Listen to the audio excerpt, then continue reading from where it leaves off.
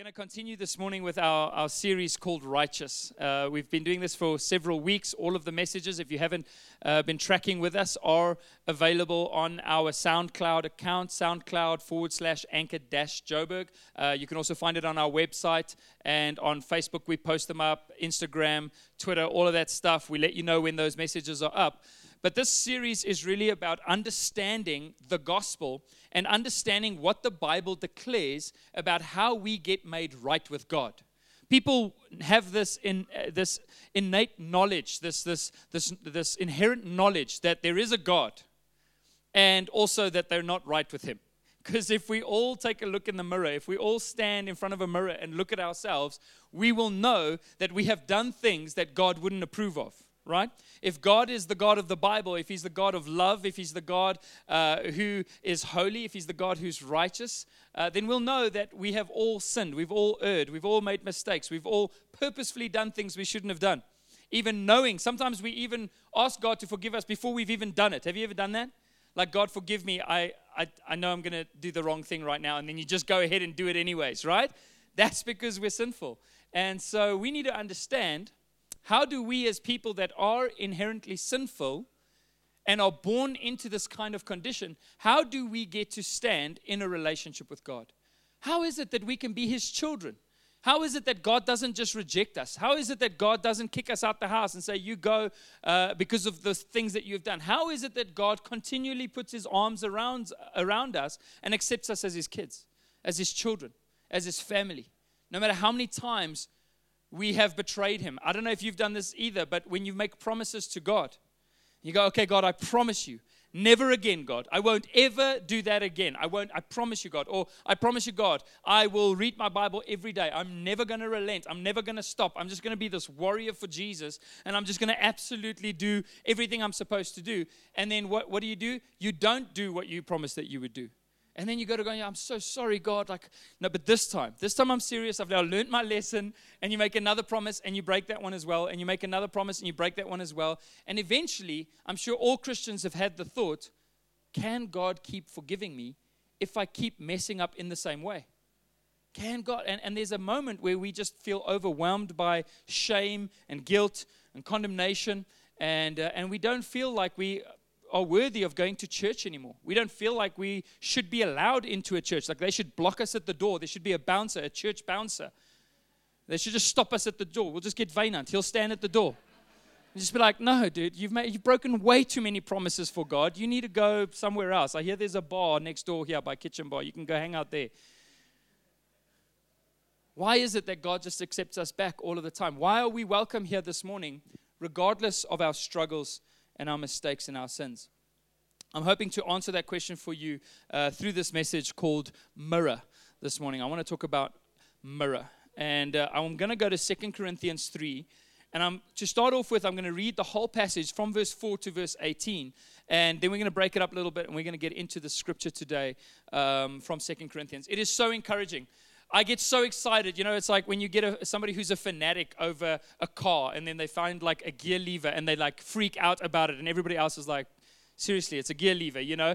It's a little bit like that for me when I read this specific chapter in the Bible, because of how it points to the new covenant that we have in Jesus.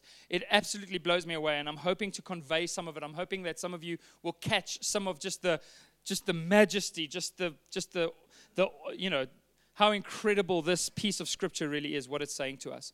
So 2 Corinthians 3 and verse 4 says this. It says, such is the confidence that we have through Christ toward God.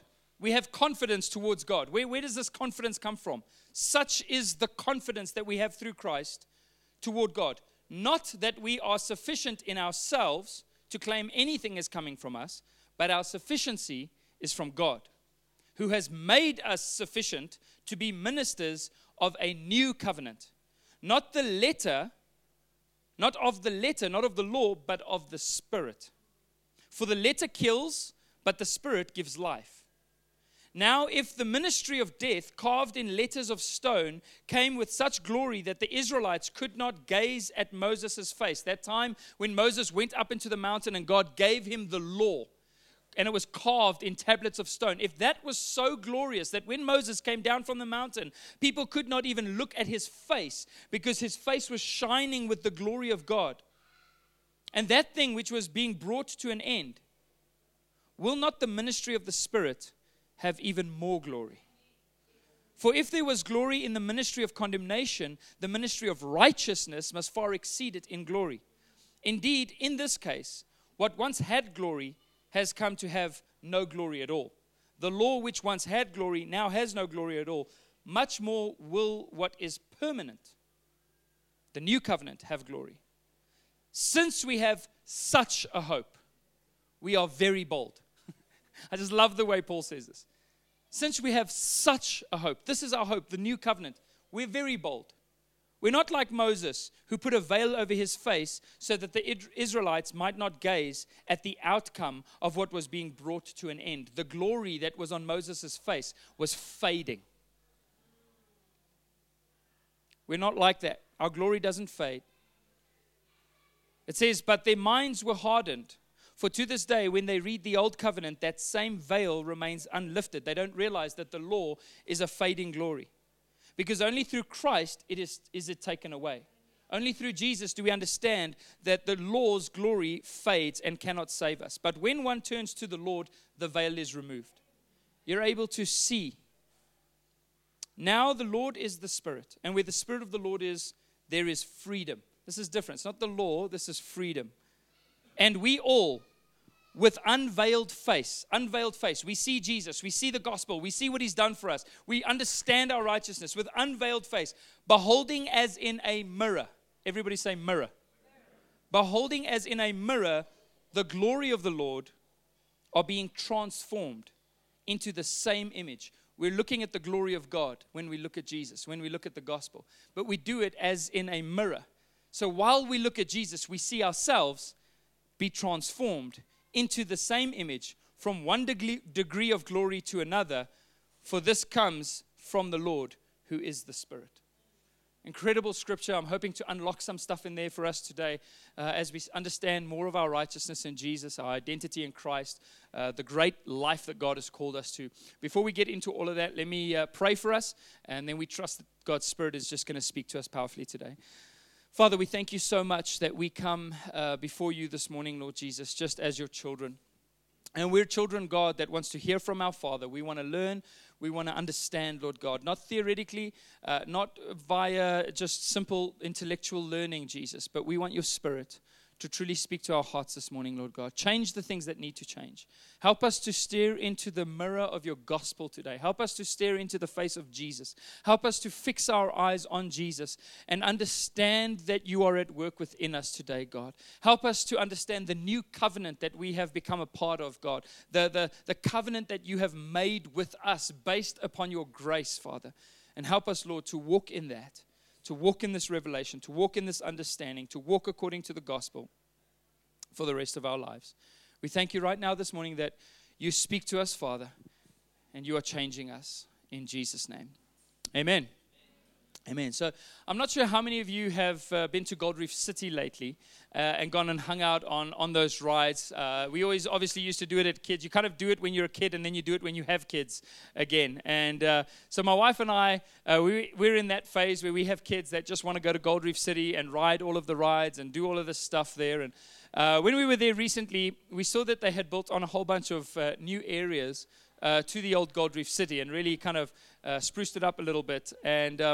And one section that they've added is a section which is kind of like a science section where you can take your kids and you can do all kinds of scientific experiments with them. And, well, not with them, not on them, just with them. You understand what I'm saying? Like, just like checking things out, not actually doing experiments on kids. But one of the things that they have in this science area is a hall of mirrors.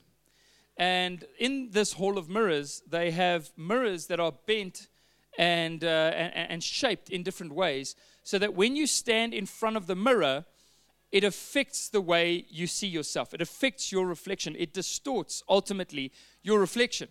And so one mirror will make you really, really tall and really, really lean. That's the mirror I spent the most time in front of. I mean, that's where you pull out your phone and you're like, hey, looking great today. You know, you've posted on Instagram, this diet's working, it's great, you know.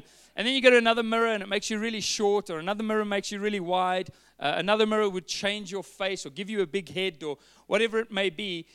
These reflections distort your images in different ways. And what I realized is that life really is like, in many aspects, like living in a hall of mirrors like that. We don't realize this because we're not in a physical hall with mirrors all of the time. But life is really like a hall of mirrors. We are constantly having our image, who we are, our identity, reflected back at us through the things that people say, through what society considers to be normal, through what we had teachers say to us when we grow up, through what just how we reflect on ourselves, our value and our worth. If you don't fall into a certain economic class, society will stereotype you and categorize you and tell you something about yourself and put you in that category. And so often, in fact, I would venture to say that most of us live with a distorted view of ourselves. We don't really know who we are. We don't really know what our identity is. And when this is all okay until the pressure of life starts to hit you, when the difficulties come, because sometimes life has this way of smashing you right back to the core of who you are. And when you don't know who you are at your core, that's when we get into trouble. We start looking for ourselves in the wrong mirrors. We're trying to figure out, it's like trying to figure out who you are while standing in front of a mirror at Gold Reef City going, is this what I look like? The world does not give us an accurate reflection of who we really are on the inside. It distorts our value. It distorts our significance. It distorts the people that God created us to do. Think about how much we do this subconsciously. Think about going to a party, or maybe even if you're a visitor here today, you walk in here, and your first thought isn't necessarily about the surroundings or what's happening. Your first thought is, how am I being perceived? It's not necessarily a conscious thought, but subconsciously, you feel either accepted or not accepted according to how you feel people are perceiving you in the room. We have this, one of the reasons why my wife loves dress-up parties, but one of the reasons why I'm not a fan of dress-up parties, right, is because I always feel like, what if I show up and I went all out? I don't know if anybody else has these thoughts. I went all out on this dress-up party thing, and I get there, and everybody else just kind of did it, like a subtle kind of way, like they added one item to their dress up. And I'm just like, I'm coming in there with a penguin suit and machine guns. I don't know why, but I'm just like, hey, what's up, everybody? And they look at me like, whoa, this guy took this dress-up party thing real seriously. And then I wonder, how will I be perceived? Everybody would look at me and go, wow, okay, this guy went all out. And so I always kind of, with dress-up parties, I play it safe, Like if nobody dressed up, I'd still kind of be fine. And if everybody dressed up, yeah, they can see I kind of made an effort, right? So we're constantly doing this. We're thinking about how we are perceived. And as people respond to us and have responded to us throughout our lives, they are essentially mirrors to us. And subconsciously, how people have responded to us, the things that they've been saying to you since you were a child, it has formed your self-image, the way you see yourself. Now you accept what people have said about you, and so you automatically relate to people in that way because you assume that's how everyone perceives you. And you'll hear certain things be said about you again and again and again. And what this could actually do in this self-perception, this hall of mirrors that we live in, is it can lead us to be self-obsessed. We just focus on ourselves all of the time. I don't know if you've ever stood in front of a mirror long enough that you begin to look weird to yourself. Have you ever done that? Stuff I do sometimes when I'm alone, just like saying a word, an English word, just over and over and over again until it sounds foreign. Who else has done that? Come on, tell me I'm not alone. And so I'll look in the mirror. Some of you are worried about me right now. You look in the mirror, and the longer you look in the mirror, the more faults you see. I don't know if that's ever happened. You start to look strange. Wow, is that really what I look like? And then you start noticing, hey, my one ear is slightly higher. I always thought it's confirmed. My one ear is slightly higher than the other. that's no wonder my glasses never sit straight, right? And you start to notice spots or things on your face or on your body that you were like, well, I never knew this was there. And the longer we look at ourselves, the more faults we see. Sometimes what's even more dangerous than that is when we look at ourselves for a long time in the mirror and we see no faults. That's possibly even more dangerous. When you're just like, no, I see no faults. But when we see these faults in ourselves, we actually become obsessed with fixing ourselves. Like you notice one tooth is a little bit skew or a little bit chipped or something. You think, I've got to go to the dentist. And you realize, hey, I really need a haircut. I've got to get to a salon this week, and I've got to go get a haircut. Or you realize that there's something on you that doesn't look right, and you're like, hey, I've got to go have that checked out. So we become obsessed when we look into the mirror, when we're looking at ourselves too much, of fixing ourselves. And if you see no faults, you become obsessed with showing yourself off. That's how the selfie got invented. Somebody took a photo of themselves and thought, this looks great. I actually look great. Nothing like me, but great. And so I need to be on social media so that I can share it. I need people to see how great I look. But what the Bible tells us is that we do this as Christians. We're constantly focusing on ourselves. How am I living? How do I look? How am I perceived? Am I doing the right things? Am I staying away from the wrong things?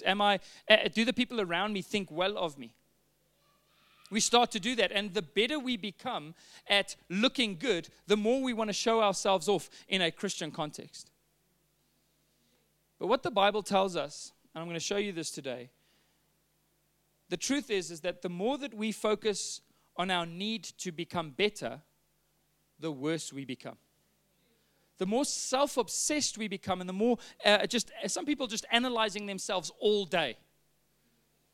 And what it leads to is it leads to a form of Christian narcissism, where you're never actually free to just be yourself, enjoy your relationship with God, and do the things that He has called you to do. You're always hesitating because you're not quite sure if you're perfect yet, if you're ready yet, if you're righteous yet, if you can serve God yet.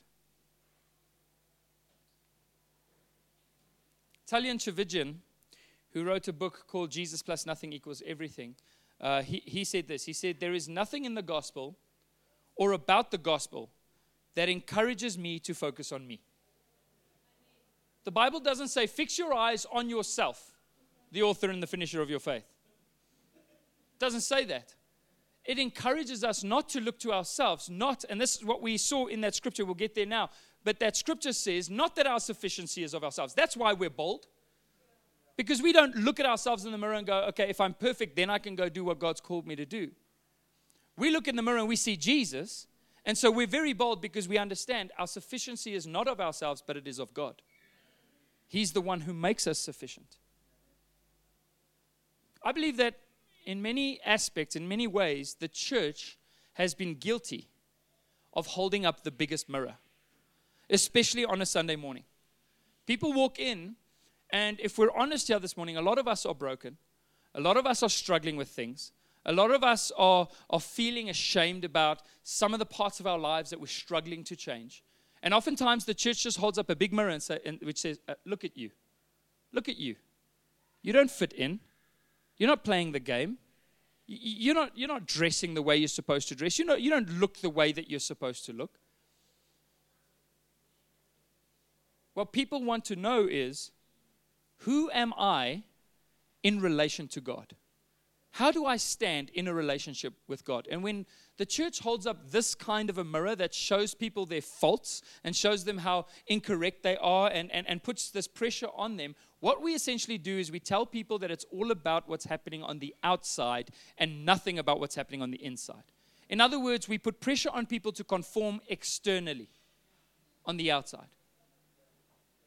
And Jesus spoke about the Pharisees, the most devout people on the face of the planet, just worshiping God, following the law, doing everything that they're supposed to do. And Jesus' words, very hard words to them, he says, you're like whitewashed tombs.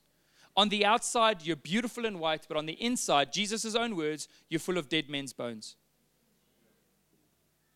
What God wants is a righteousness that comes from within, not a whitewash on the outside that makes us look real pretty. And then we get surprised in the church when people fall morally.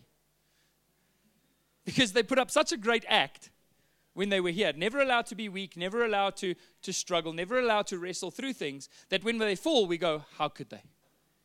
But we never gave them the space to understand their righteousness in Christ and grow in that journey. Todd Wilkins said this. He said, many pulpits across the land consistently preach the Christian and not the Christ. How you're supposed to look and not how Jesus has made you to look or how you look when you're in Christ. And this is a problem with our preaching. It's a disease in our preaching. So 2 Corinthians 3 has a few really important things to say in this regard. And ultimately what 2 Corinthians 3, what Paul is doing here is he is contrasting the old covenant of the law. Remember we spoke about the two separate mountains in our message called Ascend. How there is a mountain of the law where God gave the law amidst thunder and lightning and smoke and earthquakes and all of that. God gave the law to Moses and said, this is your minimum standard of holiness. This is how I need you to try and live if you're going to be right with me. God knew at that time that no one could live according to the law. He just wanted to prove that to everyone. And this scripture contrasts that old covenant to the new covenant. You've come to a new and a living way, Mount Zion, where Jesus died on the cross, where we're accepted by and forgiven and justified through the grace of God. And so here again, Paul is contrasting an old covenant with a new covenant. A covenant is an agreement. It's a bond. It's a promise. It's a pledge. And what we know about God is that he is a God of covenant.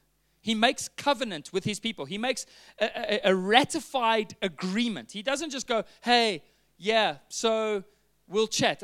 When you sometimes say goodbye to people, and he's like, yeah, we must hook up for a coffee. And you never hook up for a coffee. That's not what God does.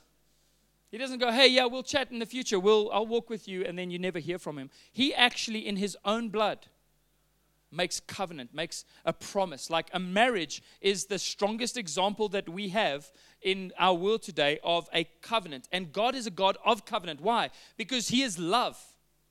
And true love is committed. True love is loyal. True love involves trust. That's why marriage is still relevant today. Some people want to question the relevance of marriage. And go, but do you need to really do that whole thing in order to be in a committed relationship or whatever? And they distort. It's another mirror that distorts the idea of what true love is. Because true love isn't something where you just walk away at the drop of a hat. That's why God is a God of covenant. Because he's a God of love. And thank God for that. Because that means that he didn't walk away from us the 1,552 times we did what we shouldn't have done. Because he made a covenant with us. He stayed with us. He stuck with us. It's a full picture of love. So in that verse, if we can just go back to 2 Corinthians 3, that first part, it says, such is the confidence that we have through Christ towards God. Not that we are sufficient in ourselves to claim anything is coming from us, but our sufficiency is from God, who made us sufficient to be ministers of a new covenant. There it is. It's a new covenant, not of the letter, not of the old covenant, not of the law, but of the Spirit. For the letter kills, but the Spirit gives life. Paul says, we're confident before God. We're confident before men. Why are we confident? And Chris, you could just leave that scripture up there for a while. But why are we confident? Because our sufficiency is not of ourselves. Because we stand not in our own righteousness, but in the righteousness that God made with us and in this covenant. He loves us. God promised to be faithful. In fact, in 2 Timothy 2 verse 13, it says, even when we are faithless, God remains faithful because he cannot deny himself. He's just a faithful God.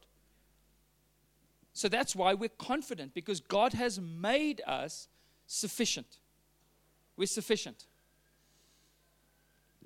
I'm not in a phase of my life where I am at as a pastor with a young family, where I hang out in 5-star hotels a lot, right?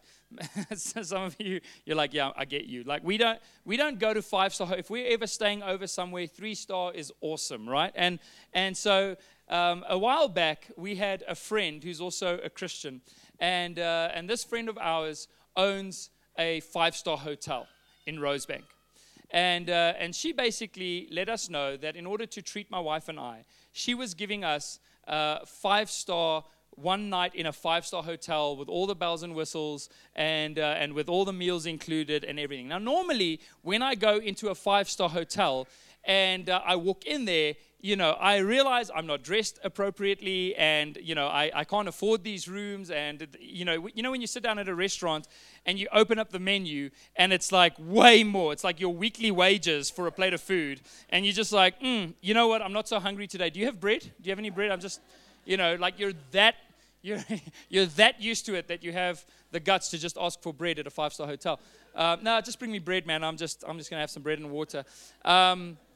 And so we were kind of in that space. We could never afford any of those things in our own selves.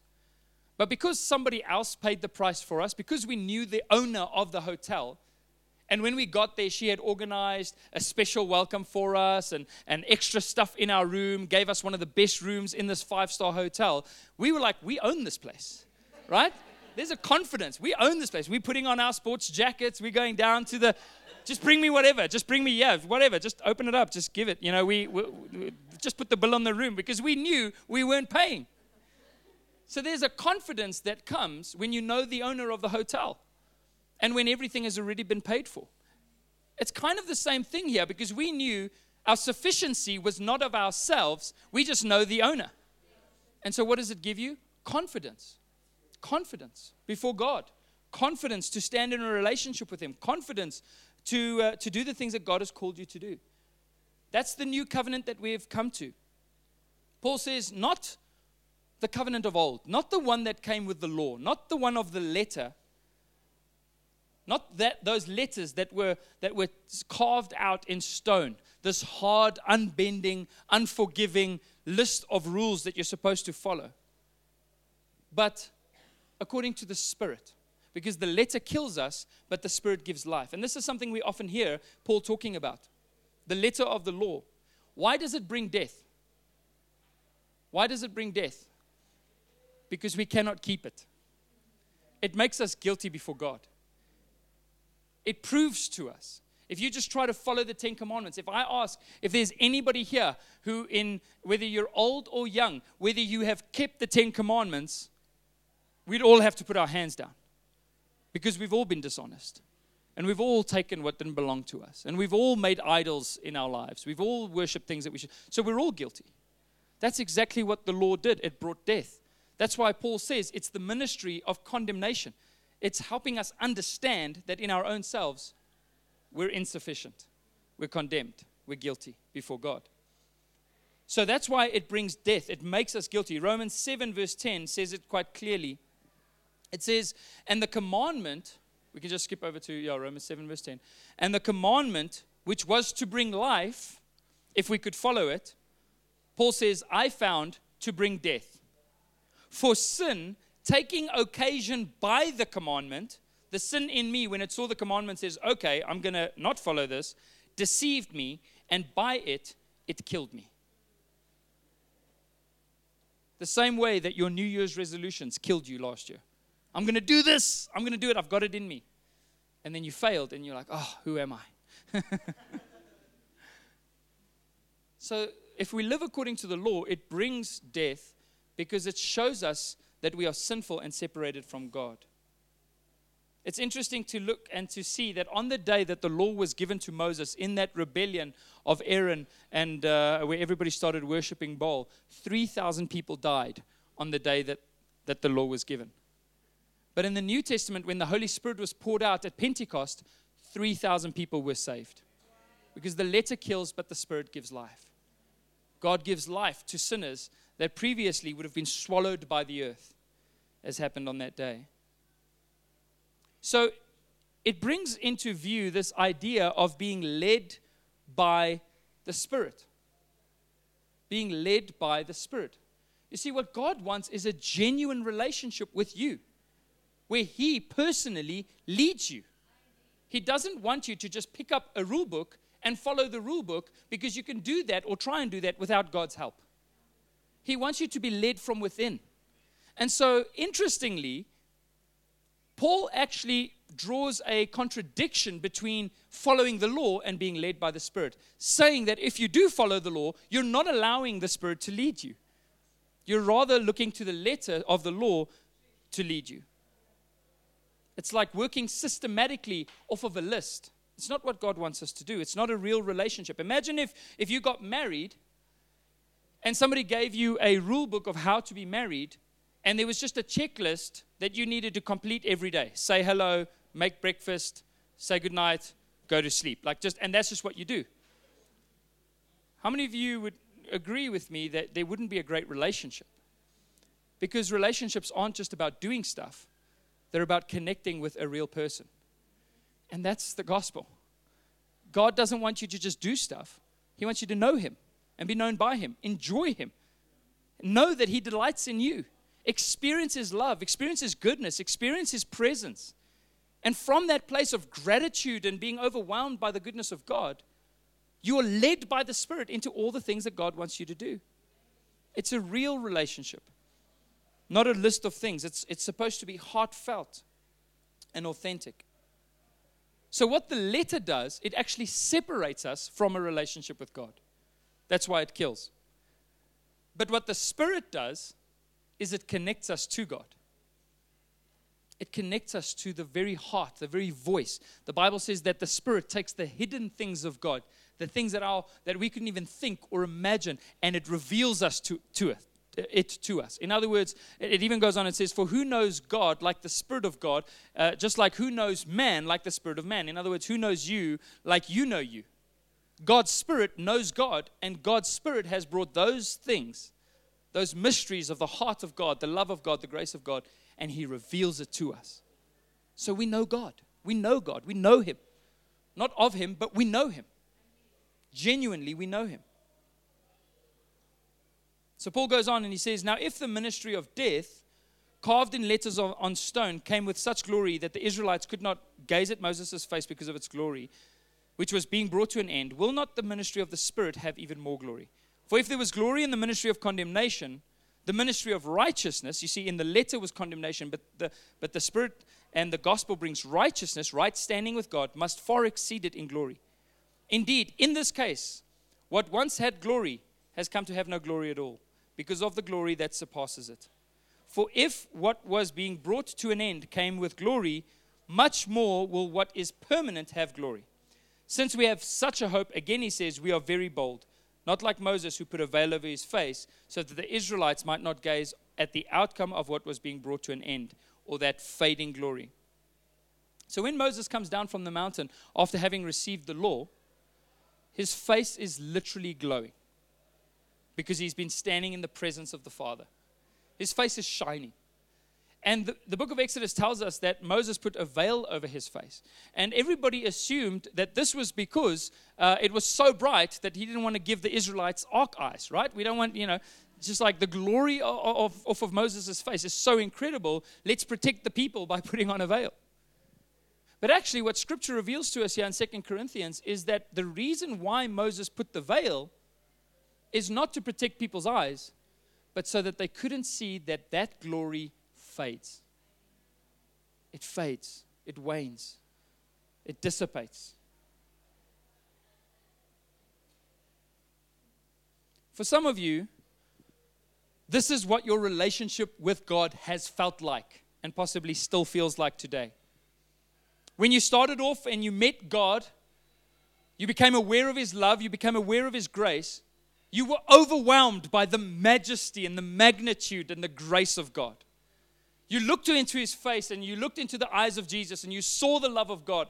And you were just, on cloud nine. You were just so excited. You wanted to tell everybody that you knew. You wanted to go to church every day. You were like, why is church closed on a Monday? I just want to be there. You were counting down the days till you could get to Connect Group, until you could get to church, until you could worship again. You went out to a Christian bookstore and you bought every Christian CD you could afford, and you just started listening to it in your car, going, where has this stuff been all my life? Why have I not been made aware of this before? Now I know it, and it's so amazing, and it's so awesome, and you're crying all the time. You see birds birds flying and you just start crying, and you see a baby cry and you just start crying. You're just overwhelmed by the experience of the goodness of God, this glory. You started to experience your own life changing, your own perspectives changing, your own way of living started to change. You started to see things in a new light, in a new way.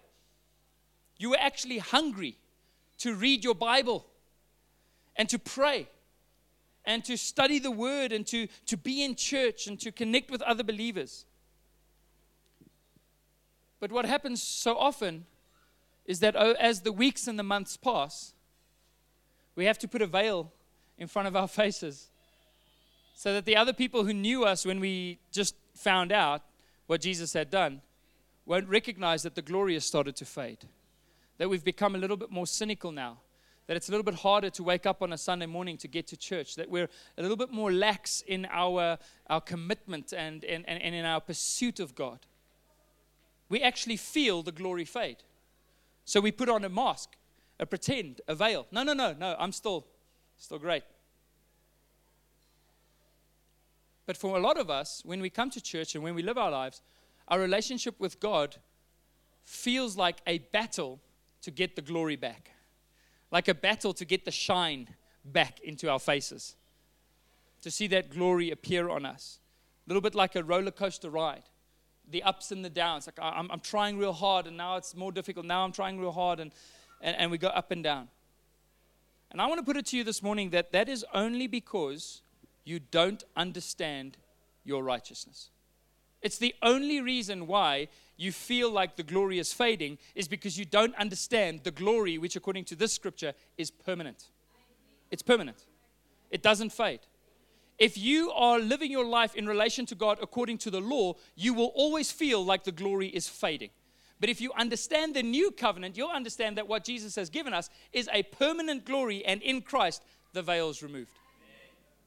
I'm not talking about emotional highs and lows here. I'm talking about faith. Rock solid faith. Watchman Nee actually talks about this. He says, immature believers want experiences. God, just do something so that I know that you're real again. God, I don't know. And he says that what happens is God in his grace, to let you know that he is with you, he'll give you an experience. He'll show you something to show you that he is with you. And then you're like, yes. And you go out there and you live and you tell people, I am the chosen of the Lord. And you actually become self-righteous because you're like, because God spoke to me. That's actually spiritual immaturity.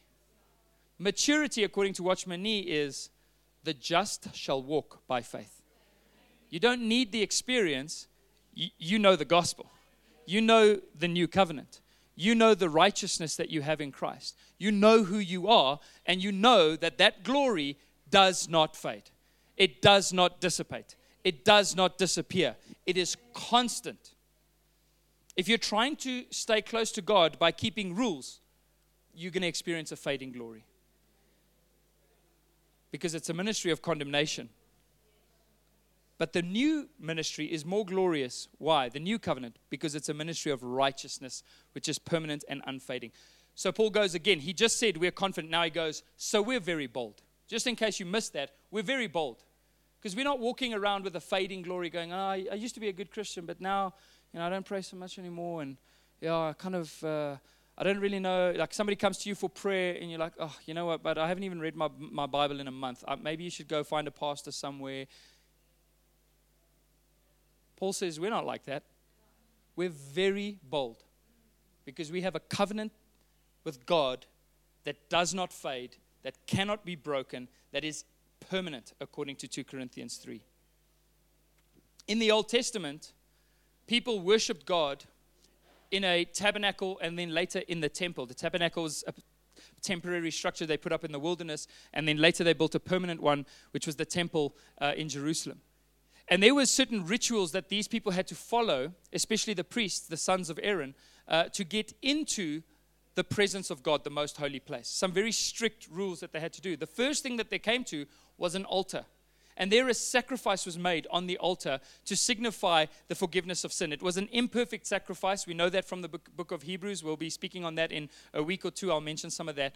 It was an imperfect sacrifice. But now, but once they've done that, they moved past to something which was known as a bronze laver, which is essentially a bath, a bronze bath that's on a stand, similar to a bird bath, but a little bit bigger, made out of bronze. And the instruction was that the priests had to wash their hands in that bronze laver before they could go into the presence of God, before they can go and perform their duties before God, before they could serve Him. What's really, really interesting, though, is that this bronze laver was made out of mirrors that were taken from the women of Israel.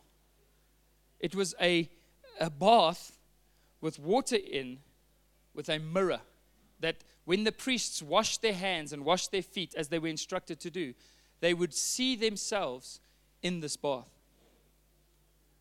I'm going to show you these scriptures. Exodus chapter number 30, verse 17 says, "Then the Lord spoke to Moses, saying, You shall make a laver of bronze, with its base also of bronze, for washing. You shall put it between the tabernacle of meeting and the altar, and you shall put water in it. For Aaron and his sons, which are the priests, shall wash their hands and their feet in the water from it." In Exodus 38, verse 8, it says, "He made the laver of bronze and its base of bronze from the bronze mirrors of the serving women who assembled at the door of the tabernacle of meeting." And this was serious. They had to wash their hands. Otherwise, if they walked into the presence of God without having washed their hands and feet in this bronze laver, they would die. As the law put it, lest they die. So, I believe that this is a picture of Jesus. The first thing that we see is that bronze symbolizes something, and we find this in Scripture again and again and again. We find that these precious metals like gold and silver, they symbolize, and bronze, they symbolize something specific, and you see it as a pattern through Scripture. And what bronze symbolizes again and again in Scripture is judgment. It symbolizes judgment. They had to wash their hands and feet in a bath of judgment. In other words, as they're looking at their own faces in judgment, they're washing themselves. They're washing themselves. They're cleansed through the judgment. And they've just made the sacrifice on the altar. They've just made a sacrifice, and now they're cleansing themselves while looking at themselves in that bronze laver. And this is a picture of Jesus, because Jesus is the one who was the sacrifice, the ultimate sacrifice, the once and for all sacrifice. And He died on the altar, on the cross, for our sins. And through the judgment that fell on Jesus, guess what? We have been washed and cleansed of our sin. Through judgment, listen to this, just get this picture. There is water in the bowl of judgment that cleanses us. And as Jesus took the judgment of God, that same water of what He did cleanses us of all unrighteousness. And then what happens once we've washed ourselves in the water of the judgment? We get to go into the presence of God. We are very bold. We just walk right in to the presence of God. We serve God boldly. We perform our duties before God with confidence. Why? Because we've been washed in the water of judgment. Jesus has taken our judgment and washed us clean of our iniquity, is what Scripture tells us. John 15, verse 3, just to show you that I'm not lying to you today. This is actually in Scripture. John 15, verse 3, Jesus' disciples, "You are already clean because of the word which I have spoken to you." Through the gospel, you're already clean. Hebrews 10:22 says it as clearly as I can say it this morning. "Let us draw near to the presence of God with a true heart in full assurance of faith." I say it to the guys, the team, every Sunday morning. I'm like, guys, let's be full of faith. Full assurance of faith, having our hearts sprinkled from an evil conscience and our bodies washed with pure water. We've been washed because of the judgment. We've been washed. We look into the mirror, and what is supposed to be judgment, we see cleansing because of what Jesus did. And that's why the Scripture encourages us to when we look into the mirror, not see ourselves in regards to our righteousness, but to see Jesus. Or in regards to our unrighteousness, but to see Jesus in our righteousness. Does that make sense this morning? Hebrews 12 verse 1, almost done this morning, says, let us run with endurance, confidence, boldness, endurance, the race that is set before us, looking to Jesus, the founder and the perfecter of our faith. Fix your eyes on Jesus. Fix your eyes on Jesus. Can you imagine running a race? I don't know how many of you did athletics at school or after school, but can you imagine trying to run while looking at your own feet? You would never stay in your own lane. You'd be running all over the place. You would be crashing into people. In all the years that I ran athletics races, I knew that the only time I look at my feet is just before I start running. And after that, I fix my eyes on a point at the finish line and I run straight through it. That's how you run this race. And Paul says we don't look at ourselves trying to measure our feet and trying to analyze every step. We look to the end point and we run full-heartedly to that point. That's how we live the Christian life. We don't look at ourselves and condemn ourselves constantly and constantly analyze. I'm not saying there's no place for self-evaluation. There definitely is, and the Holy Spirit will do that. It's called conviction. But we fix our eyes on Jesus. We run this race with endurance. If you've ever heard the famous words of when somebody is walking over a tight rope or over something very narrow, over on a high place, the famous words are, don't look down, right? That's how you die. When you're walking over a gorge suspended on a slack line, that's how you die, by looking down. None of those guys walking on a tightrope you'll ever find looking at their own feet, evaluating their steps. They find a fixed point on the other side, and that's where they walk to. It brings stability to us. The way that the law works, the old covenant, is it makes us look down. It makes us look at our own feet. And what Paul is saying is, you're not under that covenant anymore. What you need to do now is fix your eyes on Jesus. Fix your eyes on the cross. Fix your eyes on what Jesus did for you on the cross. 2 Corinthians 3:17, that last bit of that scripture, if we can just put up the very last, there we go. At the end there, from verse 17, it says, now the Lord is the Spirit. The Lord is the Spirit. It will be the next one. Go right back to the beginning. There we go. Now the Lord is the Spirit. It says there on the third line. And where the Spirit of the Lord is, there is liberty. That's freedom, the freedom to know God and to walk into His presence and to be bold and to be confident. But we all with unveiled face, beholding as in a mirror the glory of the Lord, are being transformed into the same image from glory to glory, just as by the Spirit of the Lord. I find this so incredible that when we look into the mirror, instead of now seeing our own faults and flaws and unrighteousness, we believe that that person has been crucified with Christ. The old things have passed away. And now, no matter how you may struggle in your walk, what God wants you to do is look into the mirror and see the glory that does not fade. See the glory that does not pass away. See the righteousness of God. But where are you going to see it? In your own face, as you see Jesus. Does that make sense? It's incredible because you're looking into a mirror which you would expect to see your own face, but you see Jesus. His glory reflecting on you. We have been hidden in Christ, Scripture says, with God. So when you look into the mirror, now instead of seeing all of the reasons why you cannot be right with God, you see your righteousness and your identity begins to shift. The Scripture tells us that we are no longer to consider ourselves according to the flesh. In 2 Corinthians 5, a few chapters later, Don't consider anyone any longer according to the flesh. For the old things have passed away. Behold, God says, I have made all things new. Consider yourselves, in another place in Romans, Paul says, reckon yourselves dead to sin and alive to God. An identity shift. As we do this, that scripture says, as you see yourself according to the righteousness that you have in God, what happens?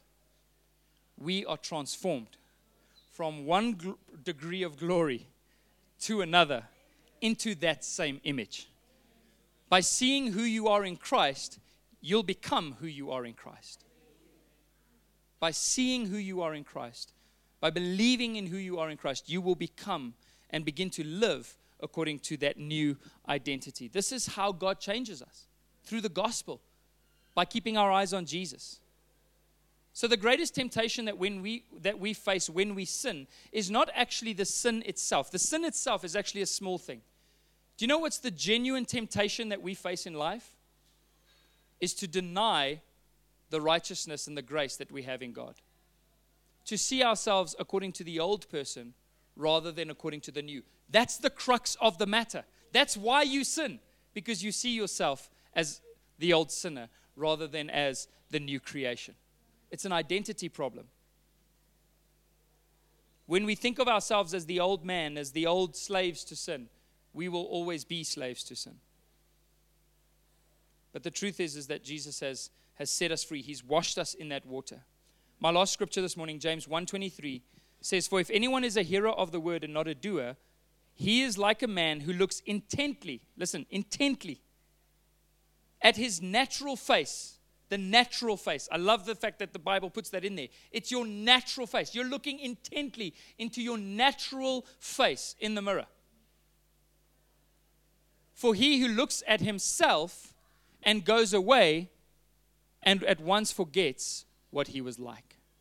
The person who is a hearer of the word and not a doer is someone who looks intently at their natural face and then the moment they walk away forgets what they look like. It couldn't be put clearer than that. When you look at yourself, your natural face is the righteousness of God, the sacrifice of Jesus, the right standing in a relationship with the Father. I'm a new creation. This is who I am. When I go away and I sin, I've already forgotten immediately. So don't be just a hearer of the gospel. Be a doer. Be somebody who lives according to their natural face, who you are in Christ. Does that make sense this morning? The Bible is so deep. It's got so much rich imagery that it can be overwhelming sometimes. Sin is what happens when we forget what we look like. Sin is what happens when we forget what we look like. We've forgotten who we are in Christ. It's like a form of spiritual amnesia. In fact, the word sin is actually a term used in archery, which is to miss the mark. And the word repentance actually means to change the way you think.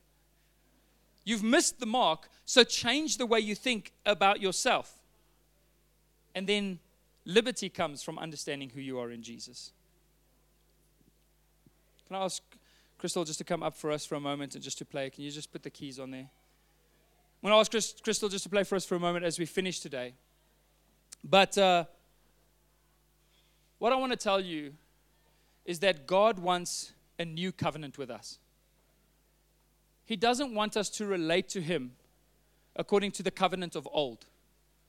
This is not about rules. This is not about regulations. This is not about a formula. This is not a Christian program or some AA meeting that we're trying to put you into so that you can get better. This is a promise from a loving Father who pledged to be committed to us. Not because we deserved it, but because of his love, because of who he is. And this new covenant, the Bible says, is based on better promises. It's a better covenant on better promises. The promise that God, by his grace, would make us right with him. The promise that God would be committed to us and remain faithful to us even when we are faithless. God expresses his love, causes us to experience his love. And what it produces in us is a response of commitment. That's what true love does.